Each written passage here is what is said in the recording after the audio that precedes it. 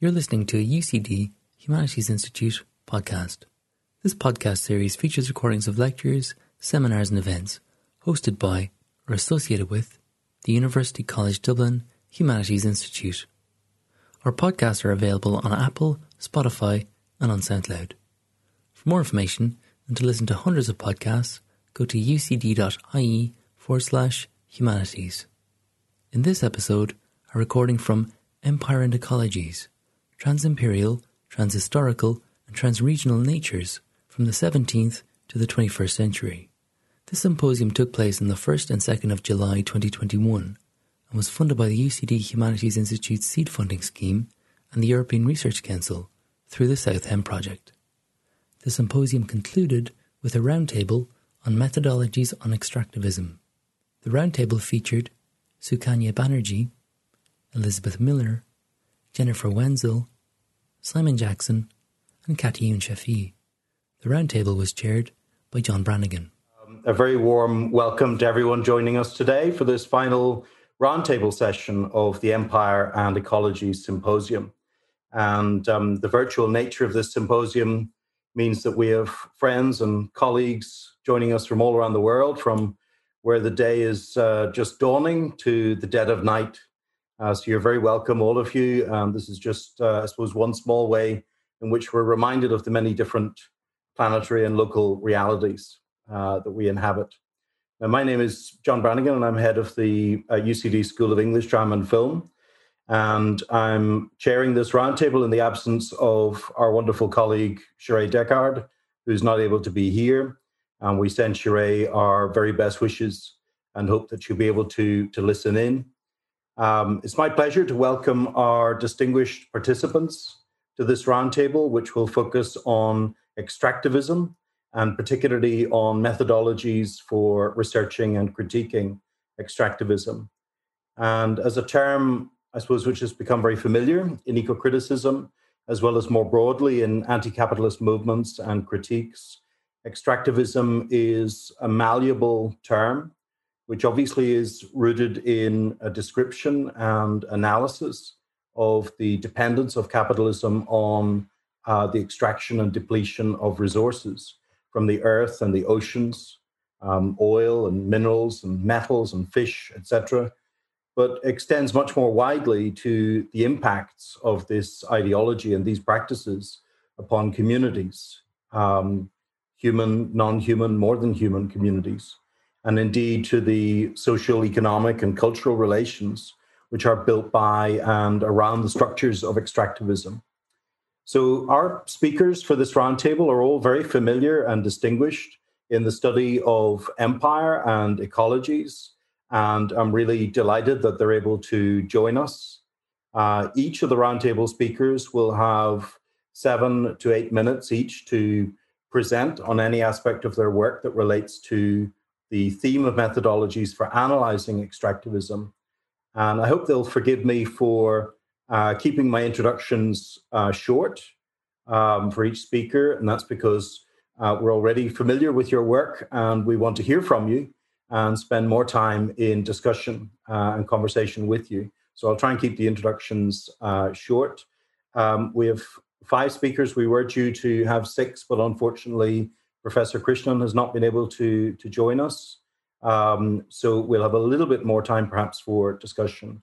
So once we've heard from each speaker, we'll have around 20 to 30 minutes for discussion arising from the ideas and questions which they raise, a sort of roundtable discussion, which will focus on extractivism and our methodologies for analyzing it in its various forms.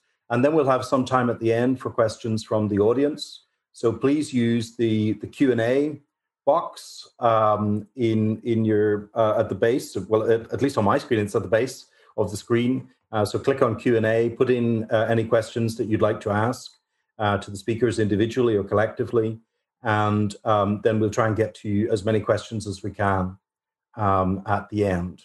And you can post them at any time during the roundtable, and we'll try to get them at the end. So without further ado, I'm going to turn to our speakers.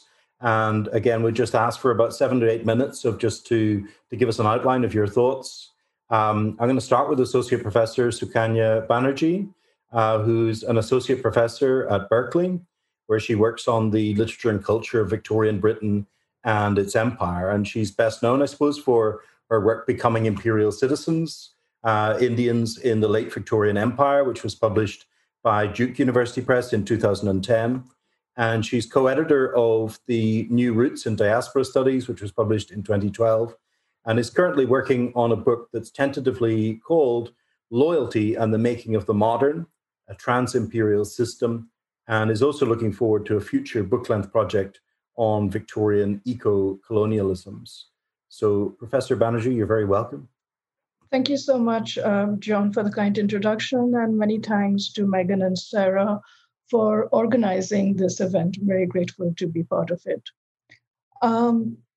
So my area of research is Victorian Britain and its empire, and I'm particularly interested in the literatures and histories of colonialism, especially with reference to South Asia. As we know, one of the signal features of critical environmentalist scholarship has been the twinning of colonialism with questions of ecology. It is impossible now not to read colonialism without simultaneously reading its ecological imperative or effect. However, even as the ecological turn marks a welcome shift from the anthropocentric terms of post-colonial analysis, I wonder if the binaristic paradigm of the former, that is to say, its dyadic framing of the colonizer and colonized, is not replicated in some ways in contemporary eco-thinking, inasmuch as colonized constituencies, indigenous communities, the global South, are posited in primarily salvific terms as repositories of traditional, alternate, and prior knowledges that are essential, instrumental to our continued planetary survival. This is not in any way to turn away from such knowledges or de-emphasize their importance, and I want to be very clear about that. Rather, it is to consider how we can negotiate a methodological approach that is sensitive to marginalization or erasure that eco-colonialism has brought about, but an approach that is also alert to fresh possibilities of inquiry that do not lapse into overdetermined or instrumentalized processes of knowledge retrieval that enact their own extractivist logic. My reference to extractivism here, of course, metaphorizes the term, which is a risk that the term runs, given how easily it lends itself to various acts of wrenching, expropriation, or drawing out of resources, be they material or ideational. In that respect, extractivism takes on a capaciousness that often evacuates it of its material reference. But for someone studying the 19th century Britain and its empire, it is especially difficult to overlook the material histories of extractivism. In her important book, Extraction Ecologies, which is forthcoming this fall, my co-panelist Elizabeth Miller, and I urge you to read this book, it's a brilliant book. Miller points to the 19th century as a period when Britain, as she puts it, and I quote, came to understand itself as an empire thoroughly dependent on extraction. An extraction-based industrial society irretrievably bound up with the mining of underground material, unquote. Although Miller's book focuses primarily, though not exclusively, on the literary implications of mining, her focus on the subterranean strata makes me also wonder about the extractivist impact of agricultural regimes on soil composition, even just a few inches below the ground. The finitude of mineral and fossil resources, of course, bears more heavily on the exhaustion of resources wrought by mining, but the incremental depletion of soil nutrients effected by intensive farming, or the transformation from forests and swamps to agricultural land, similarly drain and alter the geophysical environment in ways that significantly reform social and political relations. Or, as it is being increasingly suggested, social and political relations are significantly formulated at these nodal points of extraction. Nigel Clark points to Lewis Mumford's tracing of early instances of organized action to miners' strikes in 16th century Europe, for instance. Or more recently, Tariq Ali invokes Sven Beckett's notion of the global countryside to point to the peasantization of communities across the colonized tropics, compelled to grow cash crops to meet imperial demand in the 19th and early 20th century. Taken together, both these examples bring several layers of the geostrata into play in a way that puts all human life, as Nigel Clark points out, or organismic life in the midst of stratal formation and deformation. For Clark, this is true even when we are not, as he says, consciously digging into soil or its substrate. An observation that ironically clarifies the extent to which an attentiveness to the histories of extraction only lays bare the conditions and limits of our existence. That being the case, it is surprising that our critical gaze has been more horizontally inclined. In studying empire and ecology, we retrace the winding circuits of commodity production and circulation, already etched by earlier scholarship on globalization and transnationalism. This is unavoidable, of course, given the pathways of production and consumption. But what if we tarried a while at the points of extraction? What if we did not feel compelled to follow the commodities through their journeys back to the global north? What if we remained grounded, looked downward? A call for groundedness, of course, necessitates a heightened vigilance against reductive claims of nativism or autochthony.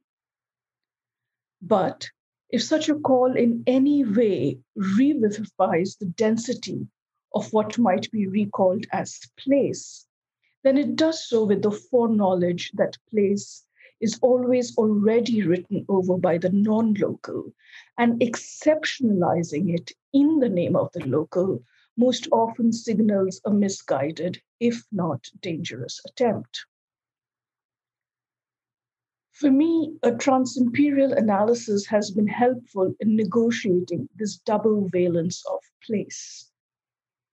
In studying 19th century cotton cultivation in India, for instance, a transimperial frame enables me to attend to the specificities of the fundamental mismatch between soil content and fiber quality that was the scandal of cotton cultivation in 19th century India.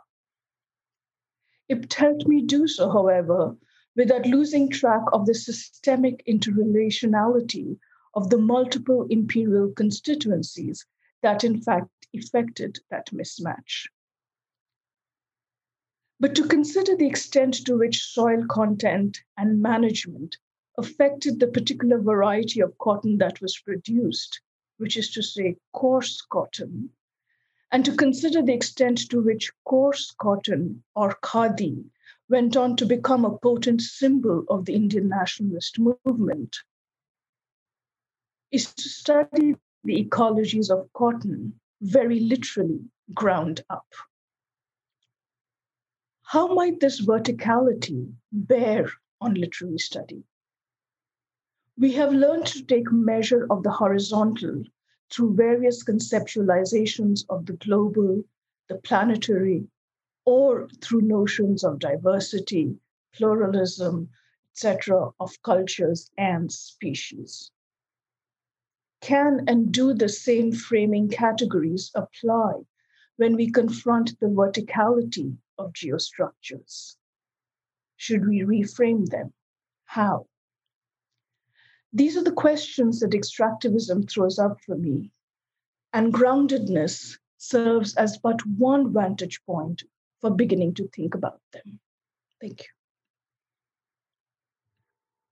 Thank you very much, Professor Banerjee, and some very, very useful and fruitful thoughts for us to consider, and hopefully we'll get to converse about in the roundtable discussion after this. Many thanks for that. I'm going to move on now to Professor Elizabeth Carolyn Miller, who's Professor of English at UC Davis, which we like to call the other UCD. Her scholarly interests include 19th and early 20th century literature of Britain and the British Empire, eco-criticism and environmental studies, gender studies and media studies, and she's published many books, including Slow Print, Literary Radicalism and Late Victorian Print Culture, Framed, The New Woman Criminal in British Culture in the Fin de Siècle, and a special issue of Victorian Studies, which I think many people here will know, on climate change and Victorian studies from 2018. She's also published on William Morris and George Bernard Shaw.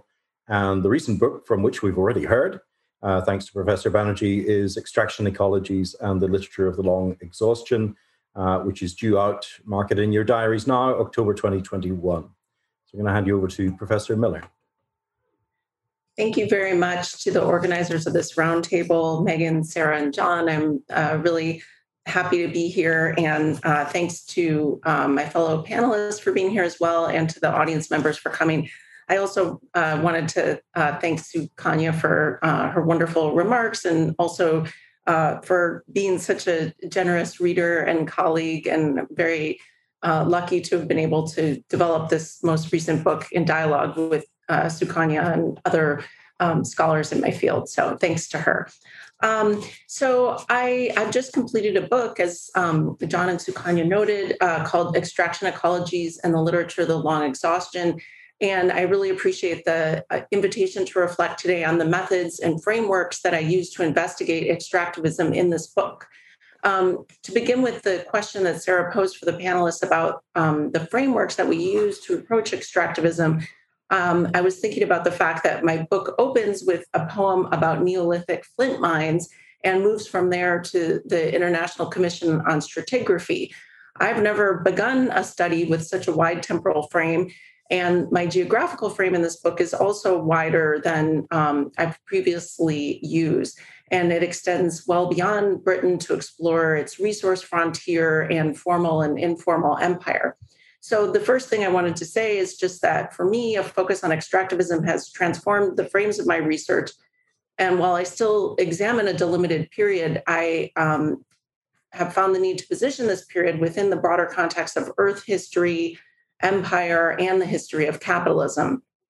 So various forms of longer historical and temporal frameworks. The specific period on which my book focuses begins in the early 1830s with the decisive shift to steam power in British manufacturing and distribution, and ends in the late 1930s with the dawn of the nuclear era.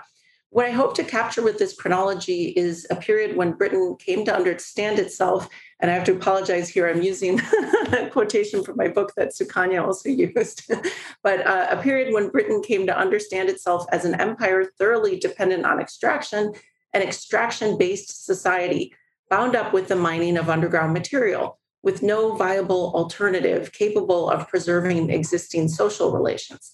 In this period, extractivism shaped literary form and genre, just as literary form and genre contributed to new ways of imagining an extractable Earth. I take form and genre to be important objects of environmental analysis because they are epistemological structures that embed our fundamental conceptual formations. And what is more, they are mobile and repeatable across time and space. Ursula Le Guin imagined stories as, quote, capacious bags for collecting, carrying, and telling the stuff of living, which recently prompted Donna Haraway to wonder what the carrier bag for terraforming, as she put it, might include.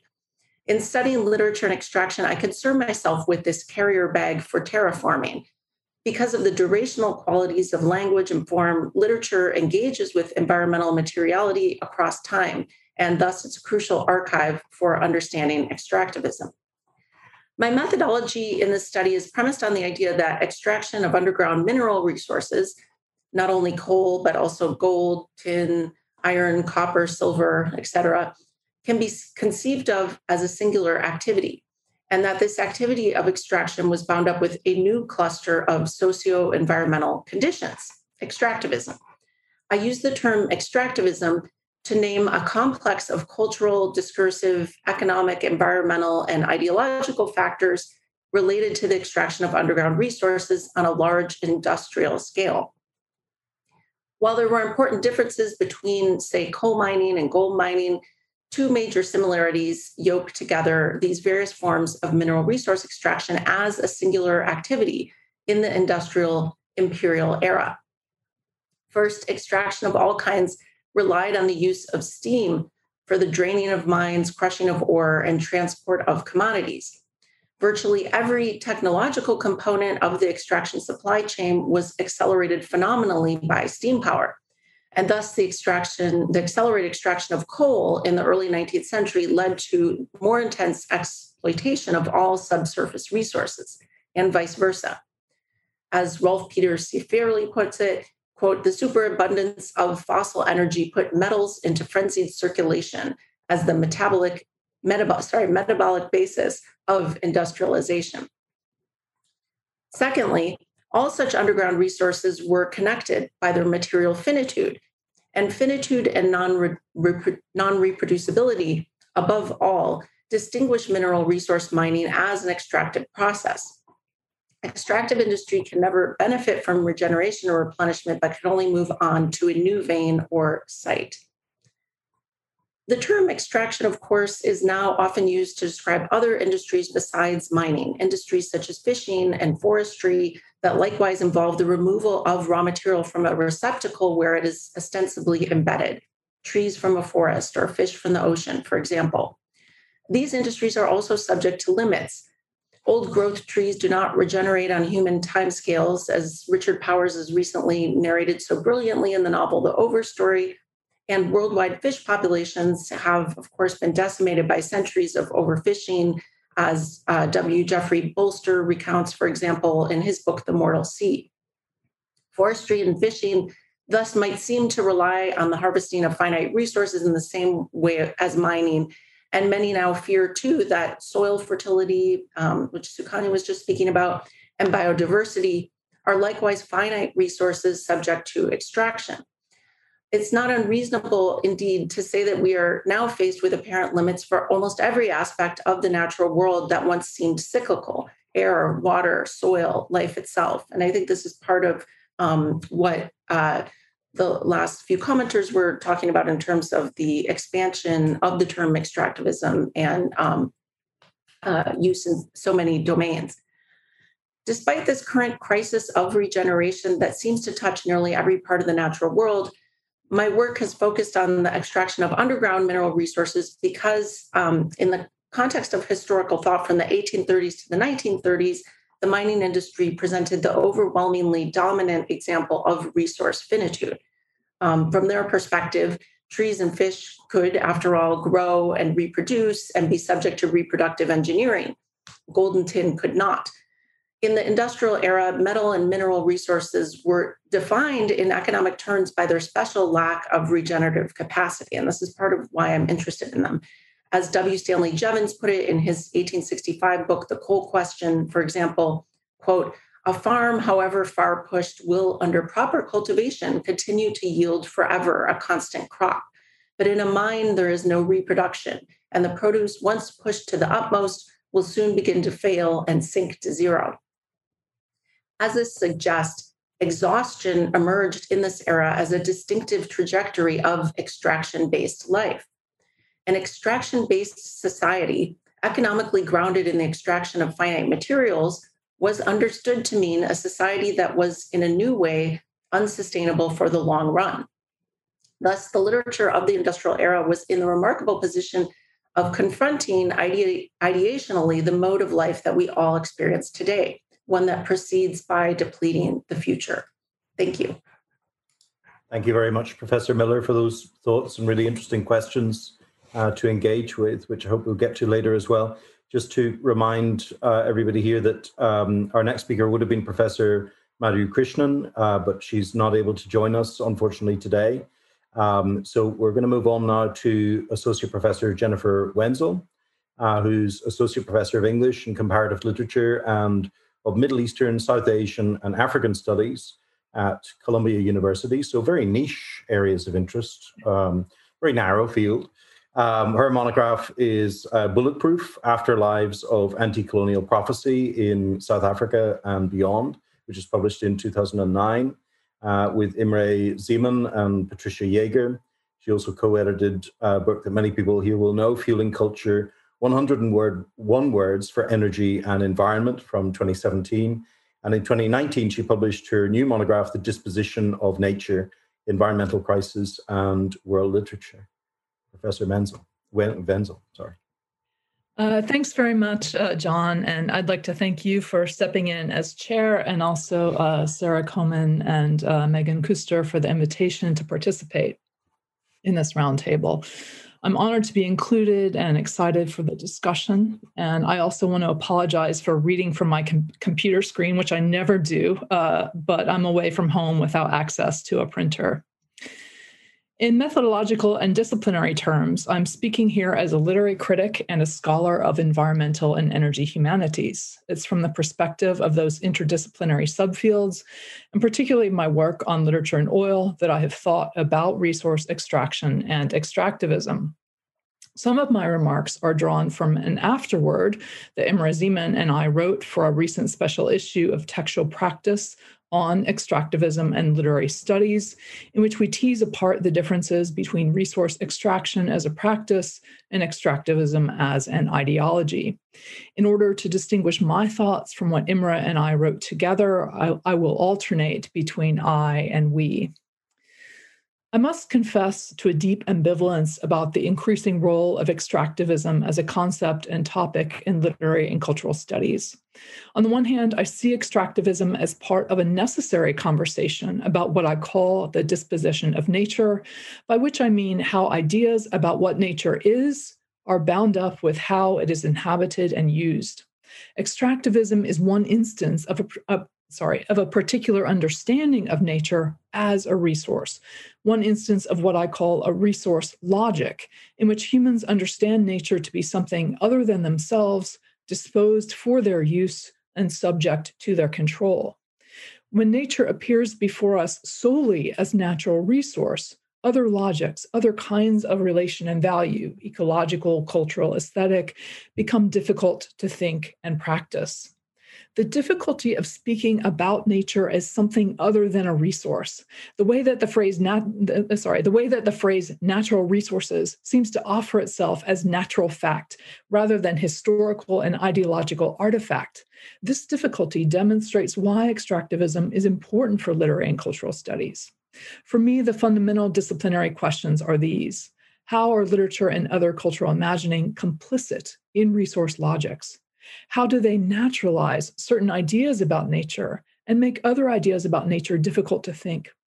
Methodologically speaking, the key insight is not to assume that literature or literary studies are somehow the solution to problems like extractivism, but instead to recognize the literary as imbricated both ideologically and materially within structures and processes that might be described as extractive. This dual imbrication underwrites my impatience with approaches to literary studies which are merely thematic, which emphasize texts that are explicitly about extractivism and whose method focuses on paraphrasing that aboutness, presumably with the assumption that reading these texts somehow does something to stop extractivism. To my mind, the most incisive work in literary studies combines, on the one hand, careful attention to matters of literary form, rhetoric, and intertextuality. In other words, old school attention not to what is said, but how it's said. And on the other hand, innovative strategies for grappling with the materiality of the literary in the manufacture of paper, ink, screens, and processors, and the broader infrastructural and energy regimes in which cultural objects circulate, fueled by substances extracted from the Earth's geological depths.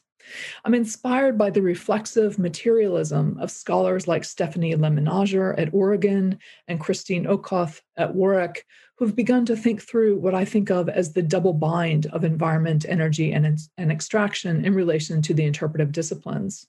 On the one hand, these disciplines are well suited to generate critical insights that might help transform entrenched narratives and relations. Yet on the other hand, they remain embedded within the built environments and systems that are themselves the object of critique. I said earlier that I was ambivalent about the increasing prominence of extractivism in literary studies, so let me outline briefly some of our misgivings.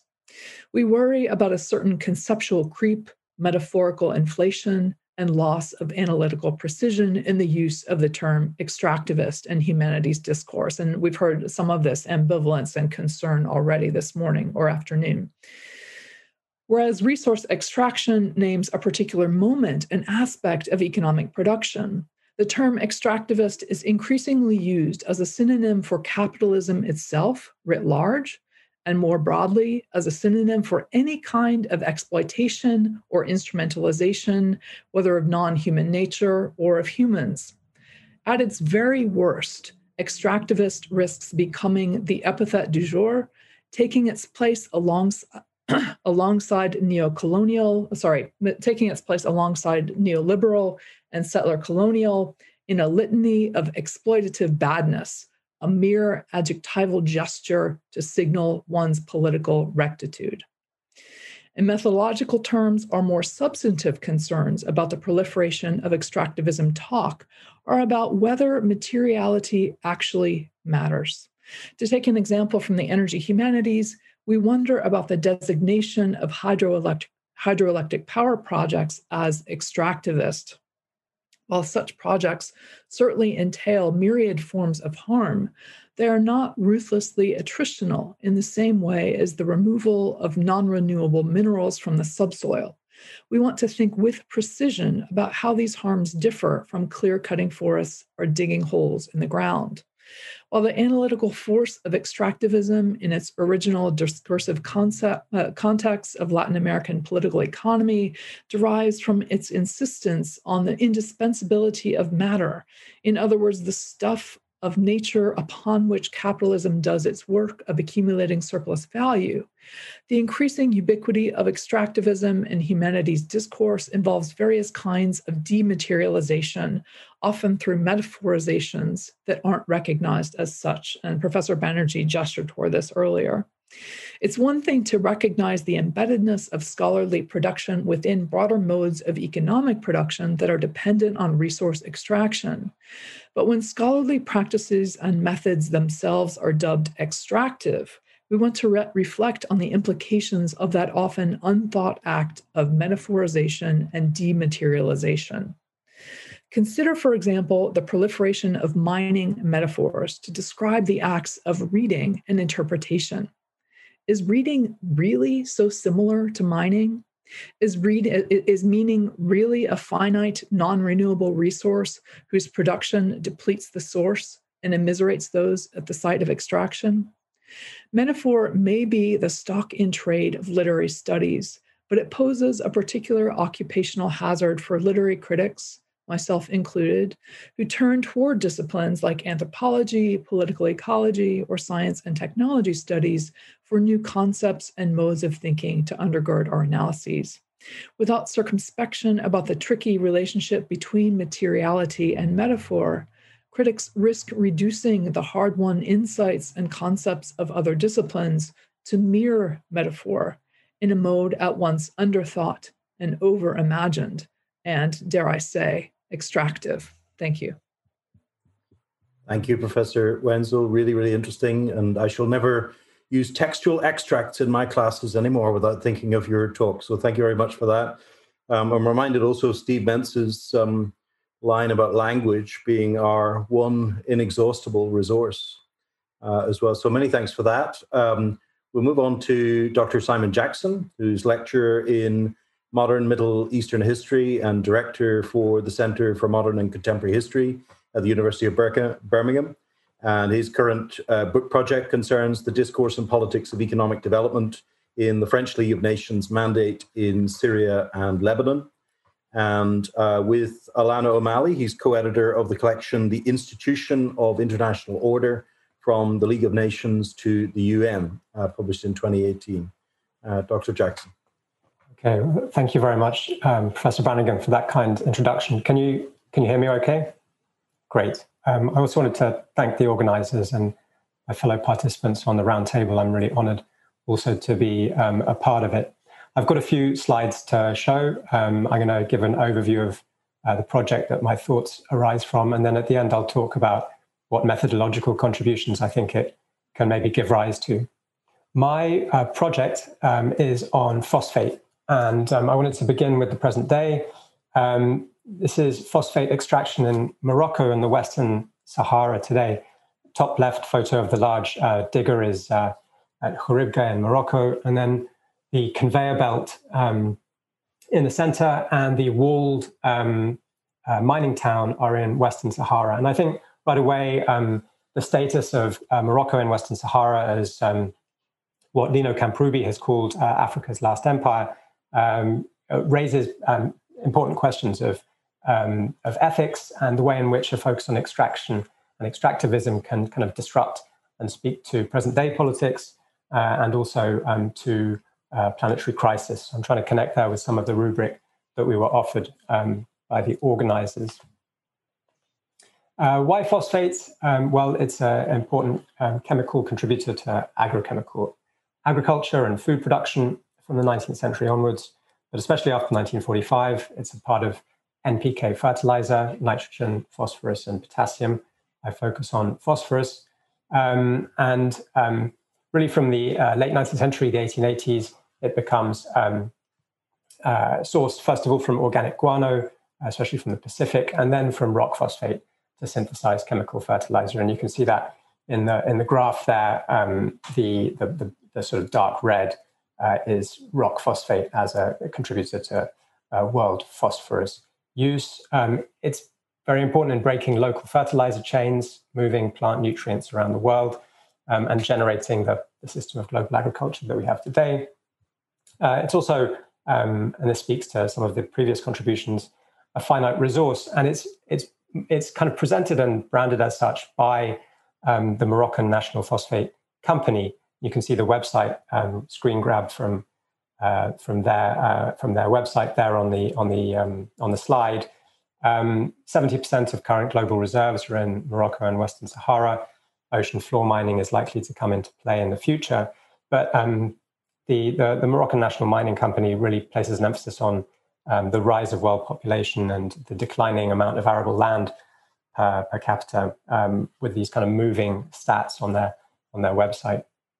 So this is the reason why this is an important resource. And in my work, I try to look at the colonial origins and history of phosphate production, and I focus on North Africa as a region.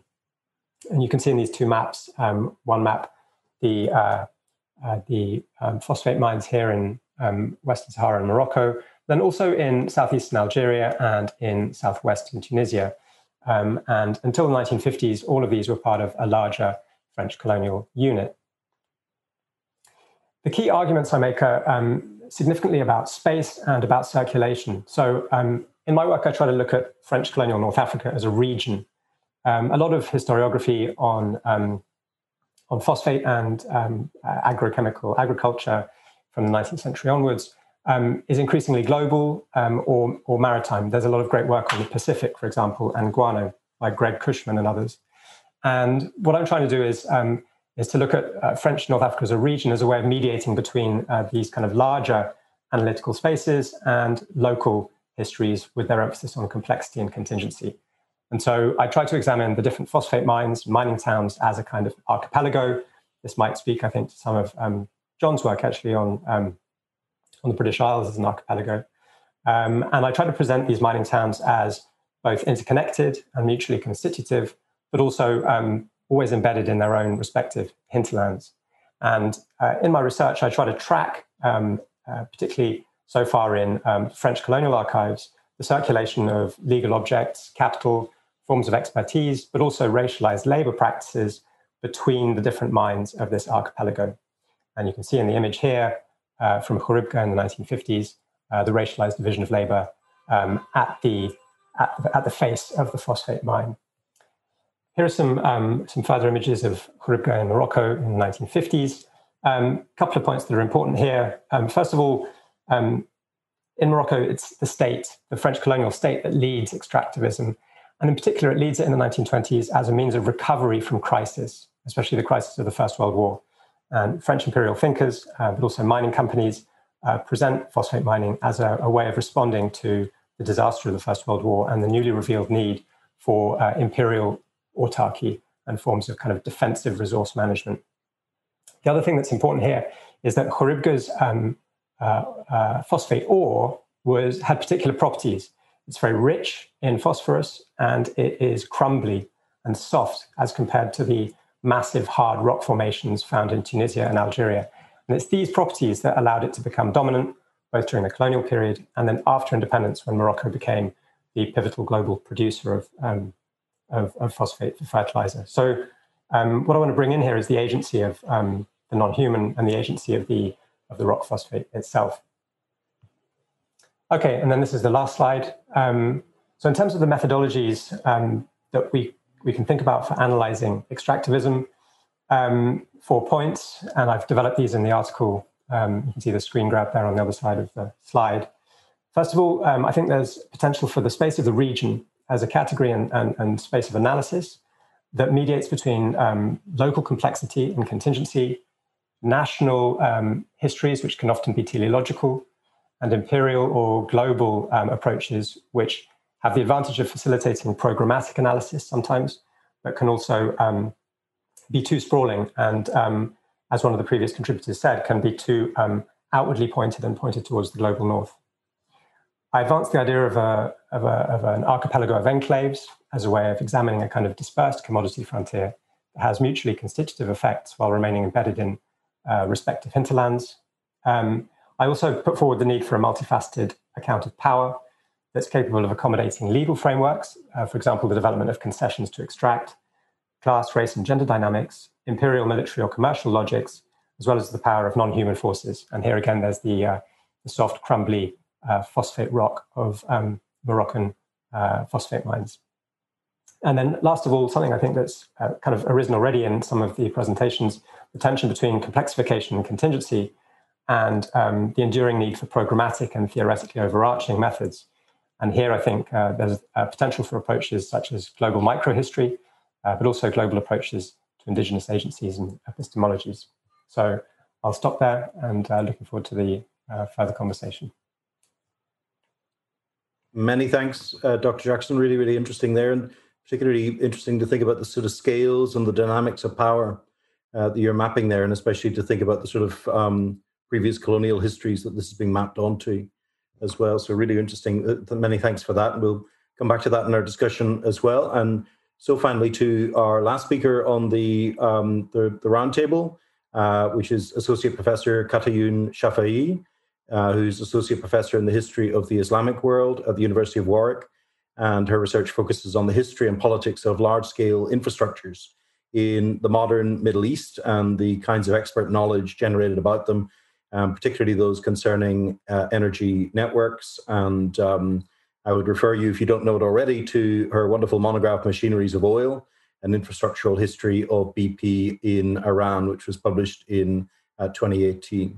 So yes, thank you very much, John, and nice to meet you all and learn about your work. Thank you to Megan and Sarah for inviting me as well. So while the term extractivism is not a notion that I have explicitly used in my work, my immediate impression is that it's interesting and peculiar at the same time in terms of using it to draw links between natural resources, the earth, and the deeply local. As humans obviously are taking part in disrupting climatic, ecological, geological and evolutionary processes of this age of the so-called Anthropocene. Obviously the effects and futures of these extractive fossil fuel-based industries are highly unstable. humans appear to have transformed themselves into this a kind of geologic force that's impacting the environment with severe consequences for the world's sustainability. And many of you have, suggested and already said that post-colonial historians are now arguing that what scientists are saying about climate change challenges ideas about the human that usually sustain the discipline of history, but also challenge analytical strategies that post-colonial and post-imperial historians have been using and had first deployed in response to the post-war era of decolonization and globalization. So scholars in science and technology studies, which my work draws from, have for a number of decades argued that the world has never operated on such dualist terms. And some of you have mentioned this, of humans or human history versus nature or extractivism, even though modern politics has produced this effect through various forms of technical, scientific, and economic expertise, representation, and practice. So obviously these debates are indicative of our awareness and the pursuit of these kinds of workshops that our modes of explanation are limited, and we need to develop new tools for addressing contemporary crises in the so-called global north and global south. So in other words, thinking about the socio-technical mechanics of extractivism offers another way of achieving this. In the age of fossil fuels, countries in the so-called global south, particularly in the Middle East, served as laboratories for producing knowledge and know-how on nature and about society.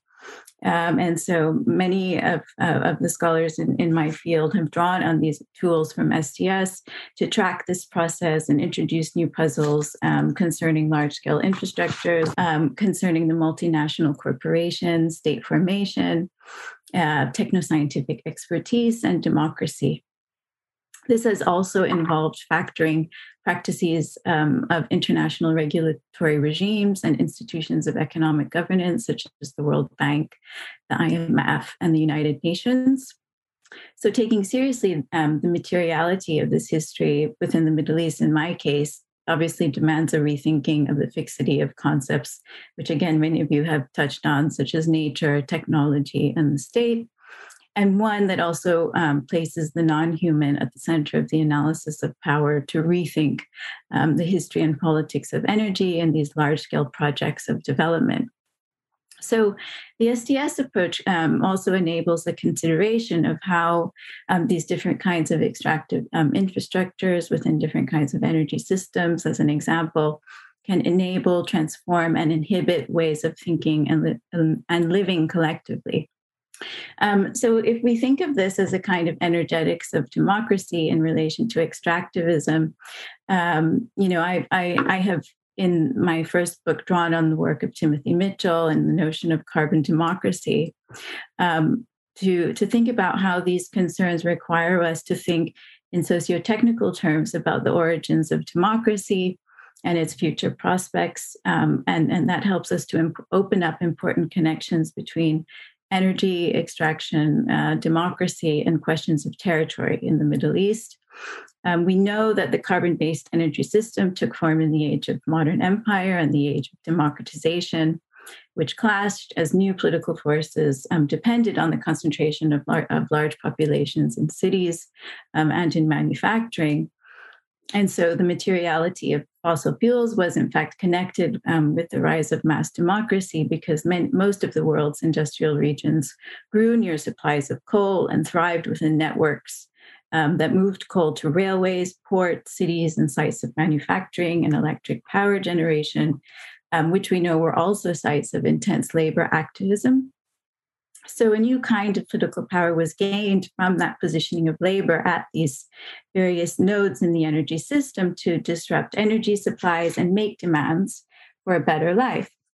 But in contrast, as I've discovered I had discovered in my first project, oil's socio-technical properties significantly reduced the democratic potential of oil workers and oil-producing states in the Middle East to reconfigure the energy system toward more equitable forms of control. So rather than opposing mechanisms for democracy and mechanisms for carbon energy extraction, or studying how one impacts the other from the outside, the two mechanisms are inextricable. So an illustrative example of this process is evident from my work in the local history of building the first oil industry in the Middle East in southwest Iran, where the Anglo-Iranian Oil Company, which we know today as BP, was first built in the early 20th century. And so I took seriously the socio-technical properties of the oil to argue that producing, transporting, and selling it from a remote corner of Iran produced numerous problems, technical, social, and political. And so British investors, technologists, government officials, and oil workers battled to define what would become one of the largest oil corporations in the world, which was a new kind of political actor in the 20th century. And many of the conflicts involved the authority in terms of concession contracts, the wording of these concession contracts, the management of workers and production rates, and the controversies that were generated all contributed to constituting and co-producing the Iranian state, as well as the forms of organization of the largest oil corporations. And in each crisis that I tracked, the strategy followed by the British Oil Company centered on defining the terms of many non-human actors.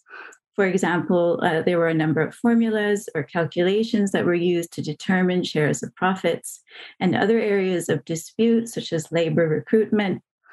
And so these kinds of calculating technologies could be put to work to manage political uncertainties and unruly actors, such as the oil workers, and the claims of the sovereign government over a natural resource. So the analysis highlights the ways in which the oil company, which I understand is a kind of extended machinery of extractivism, used other measures to resolve critical moments, such as engaging with international law, disciplinary regimes, economic sanctions, and boycotts, and ultimately the engineered overthrow of the Iranian government in 1953. So I'll just quickly conclude that tracking the co-construction of human and non-human in the building of carbon-based energy systems, in my case, helps make visible how differences in calculative equipment also shape relationships of domination and can provide a point of entry into the analysis of power. The approach exposes how the intertwined machinery of carbon-based infrastructure and finance capital gave way to the power of the large-scale multinational corporation. And it's really only by recovering these tools and arguments that are made available for handling modern forms of extractive infrastructure and energy system that we can potentially build more durable and productive structures for collective life. So I'll just stop there. Thank you. Thank you very much, Professor Shafii. That was really, really interesting, and really good to hear that discussion, or the questions you were asking as well about the relationship with democracy and politics with this extractive ideologies and practices as well. So many, many thanks for that. We're going to turn now to our roundtable discussion following from those presentations. So I'm going to begin by asking our participants if you have questions that you'd like to ask each other from what you've heard. I just had a question to ask of Professor Miller. Just at the end, I heard something very interesting that I wanted to see if you had anything more to say about, and that was something about depleting the future. Because I think the concept of future is really interesting, and the kinds of technologies that have been attached to it in relation to the extraction of resources, different kinds of resources. So I wondered what you meant, or if you could elaborate. Sure, thank you. Yeah, I'm sure, like all of us, I was, trying to compress a lot into 7 minutes. So I realized it was a bit gestural at the end there. But one of the things that I am interested in my book, and that kind of motivated this study, is thinking about the kind of parallel between, the confrontation with extraction-based life in the 19th century and the recognition of dependence on a finite resource, that would run out eventually. And, our current moment today with climate change and, recognizing that every day that we continue in the same way, we're putting more and more CO2 into the atmosphere that, future generations will have to contend with. So I don't see this as like a perfect parallel, but I think it's really interesting that in both of them, the structure is right that you're dependent on a way of life that is depleting the future, that is diminishing life for future generations, right? And so when I'm thinking about genre and literary form and the ways that those, kind of carry over into new periods and so forth, I think one of the things I'm interested in with the development of literary forms around industrial extractivism or industrial extraction in the 19th century is the way that, our kind of stories, our discourse, our narratives, et cetera, might have come to like naturalize this way of thinking about the future, right? So is it possible that we've already sort of become become culturally accustomed to this idea of a kind of future depleting system, through this earlier discourse around industrial extraction and the transition to extraction-based life in the 19th century. So even though, the situation isn't exactly the same and the ideas about how, the future was going to be depleted obviously don't match up exactly, I still think, from the perspective of thinking about culture and literature, that inheritance is something that we have to contend with. Thank you. Are there other questions that participants want to ask of each other? Yeah, Dr. Jackson, and then Professor Wenzel. Thank you very much. I had a couple of questions. One for Professor Banerjee. I was really encouraged and stimulated by what you said about the about trans-imperial frameworks. And I wanted to ask you if you could say a little more about whether and how you think trans-imperial approaches might allow for more ground-up accounts of extractivism. In my own work, I'm particularly interested in developing a more social history approach, bringing back social and labor history into the story, which can very quickly become one about commodity chains and imperial bureaucracies and global corporations. So your point about trans-imperial frameworks and the need to write from the ground up, that really struck me. And then for Professors Miller and Wenzel, I come at this from the standpoint of French colonial and imperial history, and I don't use a lot of literary sources, but I do see a lot of bureaucrats and mining engineers trying to write memoirs or bureaucratic memos that have literary tropes informing their construction. And so I was kind of wondering how, maybe kind of in a very basic way, whether you can point me towards ways in which I can bring across insights from literary criticism and the environmental humanities to read those sources in new ways. Yep. So thank you, Professor Jackson, for your question. And I really enjoyed your presentation and everyone's presentation as well. And I have a few questions of my own. But in terms of the trans-imperial, for me, thinking about the trans-imperial is, to think about the relation between, say, the North and the South, or the colony and the metropole, in terms of a systematicity. So it's not an optional, arbitrary, okay, well, then let's look at how this plays out in the colony. But, there is a system to sort of emphasize the systematicity of it without ceding to a preordained logic of the flow or the inevitability of that sort of return journey or that the destination, but kind of also to look at the very of what that does not move, right? Literally, what does not move, the immobility. So to kind of shift the emphasis from mobility, because a lot of the work on empire, on globalization, transnational, has been guided by mobility. Sort of it's been fueled by mobility, right?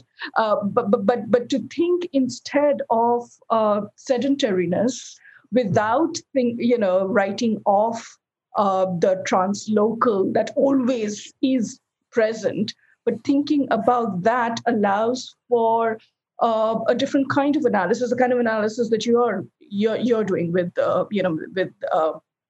the phosphate mining in Morocco. So yes, so it really prioritizes the question of immobility, not seeing that as a deficit, but as an alternate critical methodology.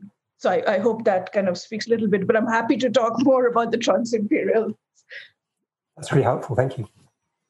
I think I'll answer Professor Jackson's question and then ask my own, if that's okay.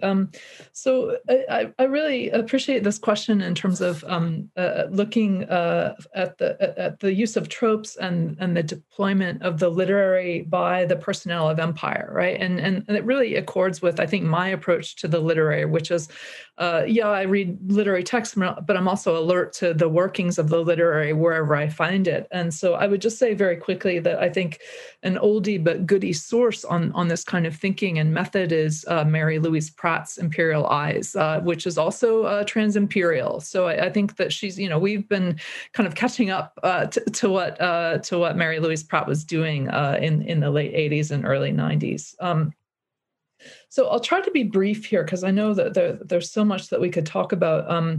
But I just want to acknowledge how powerful it was for me to hear Liz Miller kind of make this periodization between what counts as finite, right, and maybe therefore what counts as extractive in different centuries. That was really generative for me, and I also liked Professor Sheffy's kind of reminder that the world is not as binary as our frameworks might claim that it is. And I'm fascinated and I want to learn more about this, the idea of calculation, which I suppose in the system that we use is not binary, but decimal. So that's really generative for me. And I'm afraid I want to go back to maybe what everybody's asking in the same question of Professor Banerjee. And I think it's not because I'm skeptical, but because I'm so excited about your observation about a kind of default horizontality of critical approaches. And so the thoughts that this raised for me was, I really appreciate everything you said about what you were just saying about staying with the site of extraction and looking downward. And I suppose the question that I would have maybe are two. One is an observation about the rise of surface reading in literary studies over the past decade at the exact same moment as the environmental and geologic turn. And those are two tendencies that feel to me like they run in diametrically opposed directions. And then the other thing I'd love for you to talk about, if you have anything to say about it, is that there are different modes of being horizontal and different modes of being vertical, right? And so I think a kind of close, something I've seen people kind of talk about and worry about and criticize in the same breath as extractivism is the bird's eye view. Right. So what I'm trying to suggest is that the imperial eye can be both vertical and horizontal. Right. So can you situate that your really salutary intervention within those different modes of verticality and different modes of horizontality? Is it clear what I'm asking? Thank you so much for your intervention. Yeah, no, and I don't mean to suggest that the horizontal forecloses the vertical or vice versa. And if that's what came through, that's not what I would, that's not what I subscribe to. I think my concern is more of the degree of emphasis. So it's more a concern about degree. And so the degree of emphasis on the horizontal, on the sweep, on kind of, the agglomeration of, sort of variety across has been more than sort of a more deep-rooted or even site-specific So, which doesn't take away the horizontal gaze or imply that, the imperial eye is not necessarily, it doesn't sort of exclude the vertical. But in terms of thinking about the site specific, and which gets me back to the question of what does not move, right? To take that in calls for much more of a sort of a verticality. Again, I'm using verticality in, sort of perhaps metaphorically here a little bit, but my emphasis is on the site specific. It is in a way on the hyper local, which doesn't translate so easily or escapes notice, because be it in terms of languages which do not circulate, right? Texts which do not circulate, right? And this kind of comes through when you think about a complex, which is very, very, very site-specific. So what makes up that complex? So I think that is what my focus was on. If that speaks to, I mean, I understand the concern that you're, thinking raising about kind of making these very sharp distinctions between the horizontal and vertical. And I don't think one necessarily precludes or excludes the other, right? But I think it's the degree of emphasis and what something that is more vertical. And to think about the vertical as something that aligns more with the sedentary is that I think is an interesting relation to pursue further. Why does the sedentary? How does that connote verticality more than the horizontal? Yeah. Thank you. Thank you. So I wanted to ask you all perhaps to think about the activism and extractivism, because we've kind of touched on that in various ways in thinking in Professor Shafei's paper, for example, about democracy and extractivist sites being a source where, activism first emerged, and thinking about those sort of very powerful mining trade unions, for example, in Britain that emerged from those sites. So I want you to think about activism in relation both to as sort of thematically within your own work, but also I'm sort of thinking about Professor Wenzel's remark about, reading literature being, sometimes we pretend that reading literature is a way of doing something about extractivism. So also the limits of our own kind of relationship to activism. So perhaps if you maybe not everybody wants to speak about it, but perhaps if you have anything to say about it, it would be really interesting to hear what you have to say about activism. Well, I'll just say briefly, just a little narrative about how I came to this project, which, it was really coming from multiple directions, but part of it was working on William Morris in the 19th century and having just finished a book about British socialism and being really interested in, the way that the environmental becomes an important, kind of area of concern for British socialists. And Morris's family's money came from copper mining, and he divested his shares in the copper mine, a few years before he declared himself a socialist. And so it was really kind of thinking about his relationship to the mine and the way that he was kind of confronting, his family's kind of basis in this incredibly detrimental environmental practice.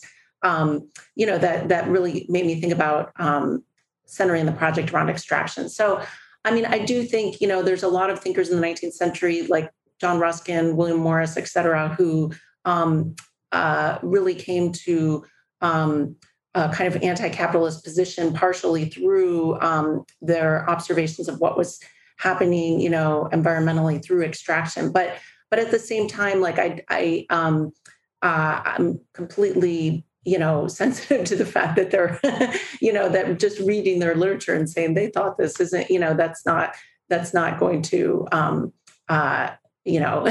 that's not going to end the problems that we're all confronting today. But I see us kind of engaged in a long-term project really around transforming the ways that we think about the earth and our relation to the earth and our position within it. And so I do think, that the work that we do as humanists is about these kind of long processes of transforming relations and modes of thinking. So that's the way I mean, I don't see this as a type of immediate activism, but I guess more of a slow activism. Should I jump in? Yeah, that'd be great. Yeah. I mean, I don't want to cast too skeptical an eye at what people in my discipline do. At the same time, that I think it's worth being circumspect about it. And I think that there is among probably people on this call today and among many in environmental and energy humanities just a real desire to do something to address the urgency of the present, right? And I can certainly think of moments in my teaching where I was cognizant of something happening in the classroom that one might think of as not activism per se, but making something happen or watching something happen with students. So I'm thinking about, for example, teaching a course on literature and oil, and a student who had read this assigned reading over the weekend and emailed me to say, I spent part of the weekend learning to ride a bike because I never want to drive a car again. Right? I mean, that's something happening, right? Which wasn't an outcome on the syllabus. But I also want to say a little bit more about why precision is important, right? If I'm kind of arguing against this metaphorization and conceptual creep, and I think that to the extent that what we do in the classroom or on the page has any kind of political impact, I think that it has to. The foundation of that impact has to be precision, right? And so throwing that adjective extractivism into that, what I call that litany of badness, doesn't really do anything, particularly if it's not tied to. It's my sense, right? I don't want to be the metaphor police, but I think that there's an inverse relationship between the potential political impact of the work that we do and the inflation of our language. So a number of us have used the word naturalization and historicization. So I guess I'm agreeing with Professor Miller that there's something. What I know how to do as a literary critic, I think, is to call attention to the ways that things came to be, with a sense that they might be otherwise, right? So futures have been naturalized. If they've been naturalized, they could be otherwise, right? And so the question is how to work toward that otherwise. Great, thank you very much. It might be a good point at which to turn to some of the questions that are coming in. So the first question we have is from Siobhan Carroll. And Siobhan says, thanks everyone. Jennifer Wenzel's paper anticipated my first question. My second is for those of you who conceived of your projects in extractivist terms, in running across archives on agriculture or other processes that didn't quite seem to fit the extractivist model for those working on the 18th, 19th century improvement or clearance, did you find yourself reaching for a different term or a parallel explanatory concept?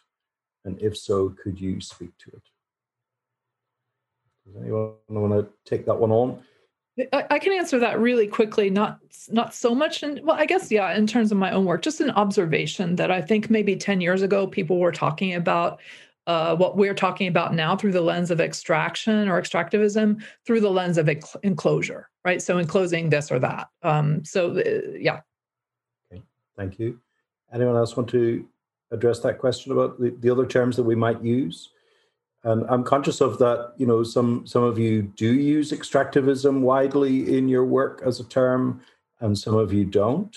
So perhaps if we hear some other terms that might be useful in terms of thinking about this, these processes. Well, one thing I would say just quickly is that I think, as Simon's paper illustrated, and also some of the work on 19th century guano that he was referencing, there is a way in which, the agriculture and mining, they come together in the history of industrial agriculture. And so I think that, is a super important history, and really excited about to hear about Simon's project, and also to think about, bringing that into the past. And following up on Jennifer Wenzel's point, Carolyn Lesjak has a new book on the long history of enclosure that's trying to think about enclosure as a kind of slow process of environmental violence. Although, when we think about enclosure, we often think about agriculture, but one of the things that she doesn't really get deeply into this, but she does touch on the fact that enclosure also had to do with the way that mining and mineral leasing rights worked in the 19th century. So that could be another, way to kind of think about the two of these together. I realize I'm not exactly asking or answering Siobhan's question, which is about finding a different concept. I'm more extending extractive into agriculture. But anyway, those were a few thoughts that came to mind. Great, thank you. Thanks, Siobhan, for that question. We'll move on to Matthew Carter's question. Who's really interested in how ideas of extractivism can be applied to the study of animal history and animal studies.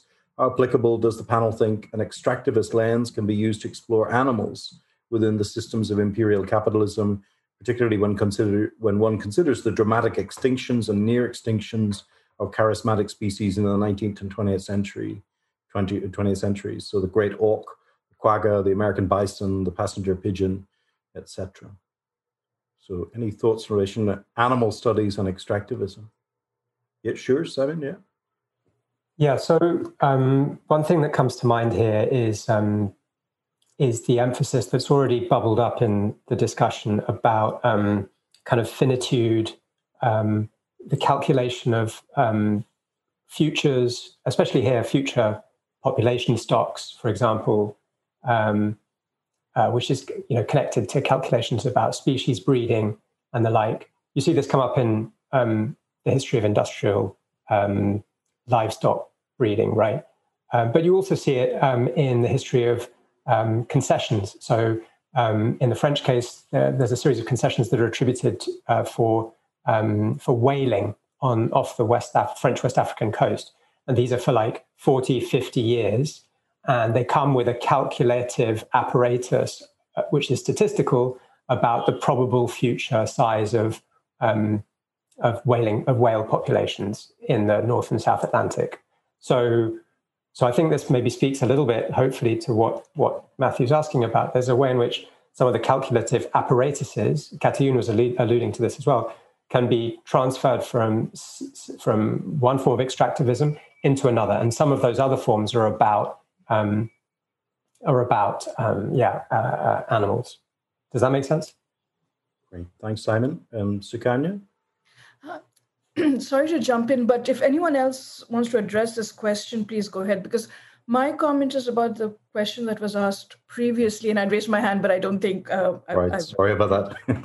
Right. No problems. But anyone else wants to address this particular question about animals and extraction?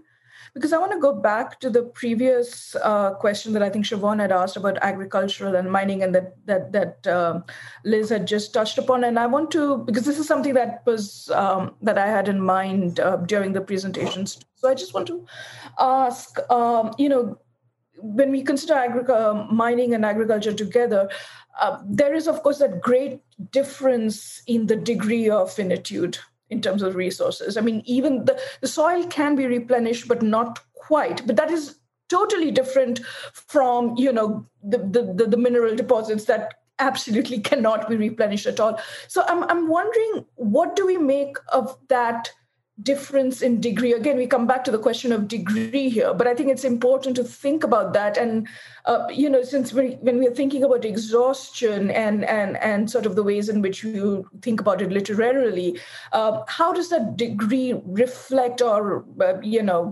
get reiterated or reflected? I'm just curious about this, because I think it's an important difference to register, it seems to me. And I was wondering if anyone had thoughts about that. I mean, I have a quick thought about like the bison example in particular, right? It does not seem to be extractive in the same way as as coal. I haven't read the Jivan. I don't even know if that's how you say it, Liz Miller, the coal question text, right? But that distinction that he makes between farming and coal. But bison, the extinction or the near extinction of bison in North America was a program of eradication, right? It was like getting rid of them on purpose, which seems to me a different relation than there is a certain amount of coal and which might elicit actually ideas of stewardship, right? So if there's a finite amount of coal, what are we going to do with it? So I second your idea about degrees of finiteness and also attitudes about that finitude, right? Is that a positive thing or a negative thing, and how is it managed? So I think that could be mapped differently along notions of loss, sort of a prelapsarian yearning. That's one. But then the other is, as you were saying, sort of notions of stewardship, responsibility, responsible stewardship, governance, right? So, I mean, I think it kind of, bifurcates or sort of goes in different directions. And I think that seems really interesting and important to kind of track. Seems like we're at a really important moment, I guess, in eco-criticism more generally, where these terms which have expanded over the years now need a little bit more specificity, a little bit more definition in terms of marking those boundaries between extractivism and extinction, for example, and just a little bit more specificity about how we use those terms is what I'm hearing. Mm-hmm. Thank you. Does anybody else want to address the question of extractivism in relation to animal history and animal studies? Please just feel free to unmic and chip in if you've got any further thoughts on that. But thank you for that question, Matthew. And so we'll move on to Rebecca's question. Rebecca Macklin asks specifically for Professor Banerjee, thank you for your fascinating intervention. I wonder if you can speak about how far an emphasis on groundedness and verticality also necessitates a focus on the communities whose lives are bound up in extracted resources, whether through labor, consumption, or otherwise. And do you have any thoughts on how this might work in terms of literary studies specifically, beyond just looking at representation? Yeah, thanks for that question, Rebecca. And yes, I do think it necessitates the kind of focus that you're talking about, but also in relation to literary studies or to sort of apply that focus, what it asks of us as literary scholars, I think is sort of a range of knowledge that we are not necessarily trained for and with. I mean, Liz talked about, it's sort of the, when she referred to the opening of how she begins a book and kind of the expanse that she needs to cover, both in terms of history, but also in terms of expertise. So there is a fair bit of technical knowledge that comes in. I mean, when, studying cotton cultivation, for example, or indigo cultivation, I mean, I've had to, I really developed this sort of obsession or knowledge with soil content, which nothing in literary studies had prepared me for, right? And fertilizers and the chemical composition of fertilizers and things like that. But it's around these minute differences that the lives of communities turn. Right. So if we have to kind of take all of that into account, it's sort of what kind of knowledge do we necessarily need to acquire? And for me, it has, I mean, there are two things. One is kind of a disciplinary realignment where I think not just of literary studies, but in terms of area studies, right? To think about the kind of nested knowledge that area studies brings about, especially since, I'm talking about kind of a more site-specific, grounded, and that is to think then about the disciplinary variegation that area study offers. But then, okay, so then you have all this technical knowledge, right? And what is that? How do we recalibrate our literary reading with that technical knowledge? right? And this for me is a challenge to think about. For me, it was, I mean, I've thought about kind of denotative reading, which Elaine Freedgood, the notion that she has so cogently argued for in terms of not just reading figuratively or figurative meaning, but actually going back to looking at the reference, the technical reference that we as literary scholars are trained to not read or not read entirely. And to bring that kind of reading practice into play when we read literarily is also something that slows down reading, which, Liz, takes me back to your previous book, Slow Reading, and was wondering if you had that, any of that, sort of those ideas where I know you kind of talked about Morris, but the idea of slow reading, has that in any way, was kind of that something that played into your methodology with this with the book that's about to be published? Oh, thanks for that, Sukanya. Yeah, I hadn't really thought about that question before. So this is just off the top of my head, but I would say that I felt like the argument that I was making in this book required both a lot of textual examples in order to kind of make a case about genre formation, but at the same time, it also required very close attention and close reading to those examples. So I guess I was trying to find some kind of middle ground here between slow reading and close reading, but also having multiple examples per chapter. So I think it was a little bit different than the way I was approaching the works in that book. But again, I hadn't thought about this question before. So thank you for that. I hope that's sort of helpful. Yeah, sure. Because in terms of reading practice, it's I read differently now. And that kind of focus that Rebecca that you're talking about, it really alters the tempo of reading and writing, dare I say, but definitely reading. I mean, one thing I would say too, and this goes back to what Simon was saying earlier about all the kind of like memoirs and different types of writing that these mining engineers are producing.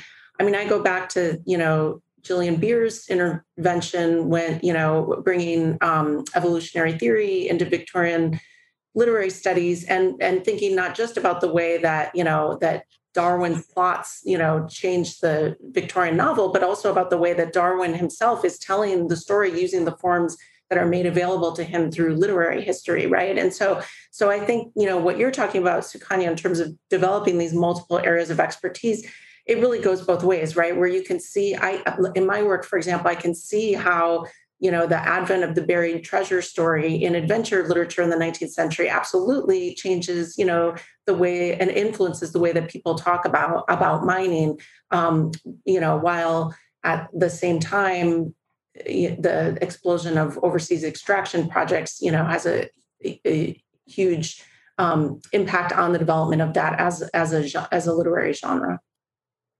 I think this should probably come as a health warning to any early career environmental humanities people out there about the vast scales with which we deal and also the multiple disciplines that you have to try to master. Everything from the sort of biological knowledge and the technical knowledge to legal frameworks and et cetera, et cetera. So, slow writing, I notice, is a comment, and it's definitely requires that. So thank you very much, Rebecca, for your question. We'll move on to Lisa's question, which is to thank you all of the panelists for your thought-provoking discussions. I'm interested in the relationship between the productivity of analyzing, on the one hand, resource extraction or underground mineral extraction as categories, such as Professor Miller discussed, and secondly, an analysis of the specificity of the extraction of different minerals, such as soft phosphate or oil.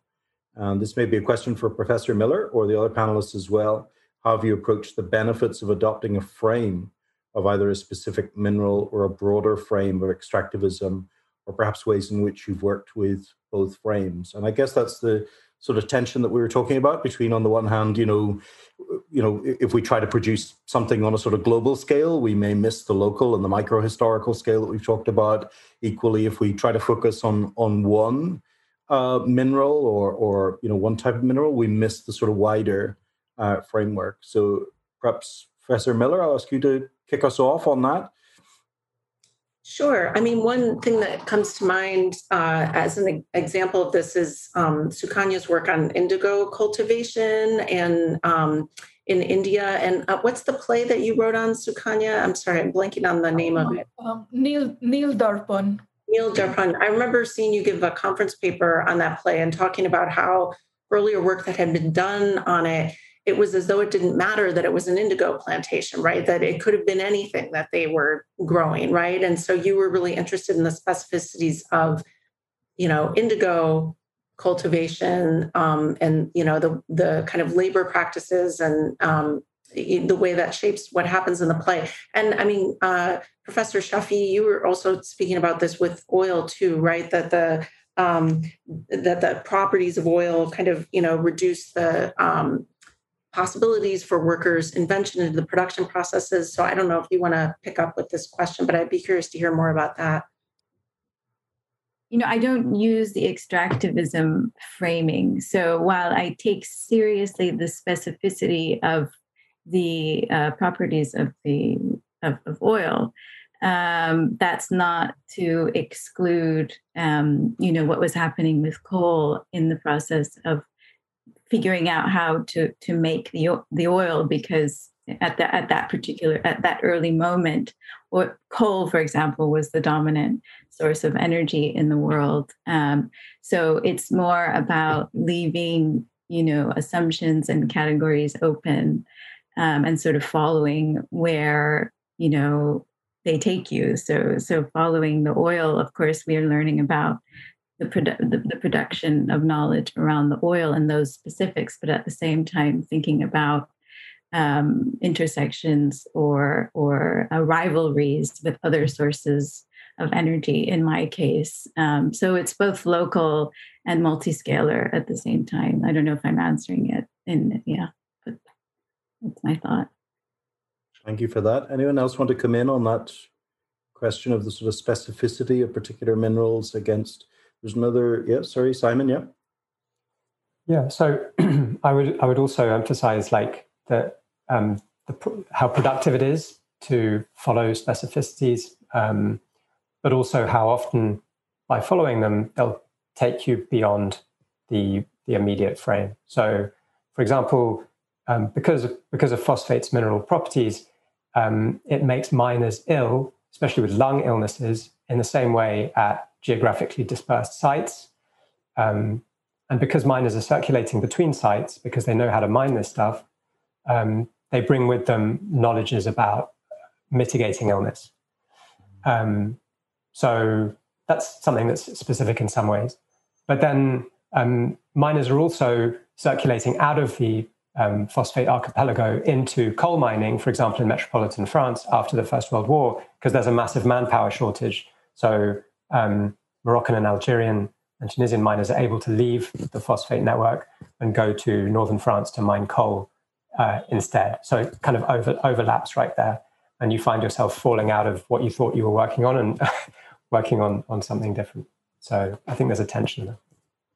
So you have to add medical knowledge to that list of other knowledges that we had to acquire as well. Thank you, Simon. We'll just move on. There's just a couple more questions and then we'll finish up. So an anonymous attendee has posted a question. Thanks for all this fascinating discussion. Sukanya Banerjee, I'm interested in this idea of grounding and the risks of extracting indigenous alternative knowledges. Would you see it as helpful to bring post-developmental thinking, such as Arturo Escobar's pluriversality, into dialogue with the kind of grounded thinking you describe? Yes, certainly.